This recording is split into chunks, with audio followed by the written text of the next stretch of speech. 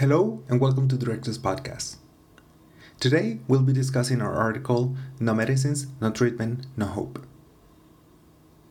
Since 4 in the morning, people with different ailments, physical disabilities, and their family members have been gathering in a small hospital in Táchira, Venezuela, a bordering state with Colombia. Because free mobility between the two countries was severe 7 months ago, we're hoping to receive an administrative authorization which will allow us to cross the border in order to buy medication, which has been scarce for months, or to receive critical medical treatment such as dialysis, chemotherapy, or major surgeries that are no longer being provided due to, primarily, the lack of medical supplies. Last January, the newly elected Venezuelan National Assembly declared a humanitarian crisis in the healthcare sector in response to the grave scarcity of medication, medical supplies, and the deterioration of the humanitarian infrastructure. The National Assembly requested President Maduro to guarantee, in an immediate manner, the access to the list of essential medications that are basic, essential, and vital, and that should be accessible in any given moment. For many of us, the prospect of accessing pharmacies in Colombia makes the long wait worth it after having exhausted all the possibilities in Venezuela. Conversations between family members across the country revolve around what medication could be found and where. Local networks of friends, acquaintances, and even old high school classmates are explored in search of vital medication. In the event the medicines are found in a different part of the country, then another set of hurdles arises. Mailing them is no longer an option, as it has been forbidden by the national government. Flight and accommodation costs are highly prohibited, and road transportation has to be purchased the day of the departure, having to wait in long lines since the early hours of the day. Crossing over to Colombia is our best chance. 2 days later, around 30 people are lining up in the first of 2 border checkpoints before boarding a bus that will drop us off in the middle of the international bridge Simón Bolívar in San Antonio del Táchira, the little spot that divides the two nations. I am hoping to buy medication to treat my mother's high blood pressure. This is a highly coveted basic treatment that has been scarce in the country for months due to a combination of heavy price regulation, lack of production, and a very high demand.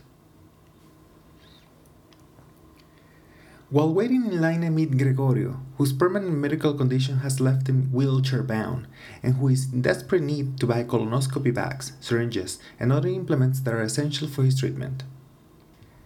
He is accompanied by his mother, Eugenia, who tells me that her son has had this since he was a child, and we always have been able to get him the treatment that he needs. Now, although the treatment is available in our hometown, the medical staff turns us away because they didn't have any of the supplies. She adds, "This has been happening gradually. At the beginning of last year, they didn't have syringes. They didn't have gauze. Now they don't have anything." At the second checkpoint, there's a National Guard reviewing the papers of the people traveling for medical reasons. When it is Gregorio and his mother's turn, the officer carefully reads the authorization, doctor's report, prescription orders, and x-rays. She's about to close the file when she goes back and looks at the doctor's report again. Suddenly she says, "This is from November 2015. You need to update this information and come back later." Gregorio and his mother are taken aback and further explain that he urgently needs these supplies, and he has been trying to get the medication in Venezuela in the past months. The National Guard swiftly replies, "Well, unfortunately this information is outdated and there is nothing I can do. Next in line." When it is my turn, I'm very nervous. The National Guard checks thoroughly the documentation, and at one point she takes out her mobile and starts dialing the phone number on the doctor's report. After confirming the validity of the information I provided, she goes through the papers a couple more times and takes a look at me and tells me, "You need to keep the receipt of the medication you're going to purchase and present them once you're back."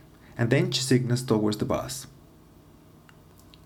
Once I arrive in downtown Cúcuta, the epicenter of southwestern commercial trade between the two countries, I go to the first drugstore I can find.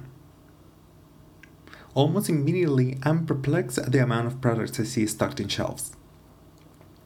From powdered milk, toilet paper, to aspirin, elusive products are available in large quantities here. After I ask the attendant for the prices of the medication, she goes to the back of the small store and I overhear her tell her co-worker, "This is the 4th Venezuelan that has come in today asking for prices just to have them not buy anything."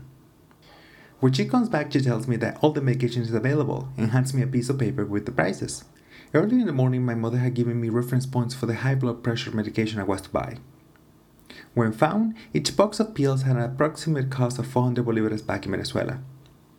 However, in Colombia, each box of 14 to 30 pills is priced 6 to 25 times higher. I leave the store empty-handed. After 4 hours of search, having bought just one box of pills and a pack of toilet paper, I decide to return home. On my way back to Venezuela, I ran into Eugenia, Gregorio's mother, who was turned down earlier. She was able to cross through an illegal crossing of Trocha, which cost her 10,000 bolivares, and Gregorio stayed back in Venezuela. Like me, she was unable to buy everything she needed.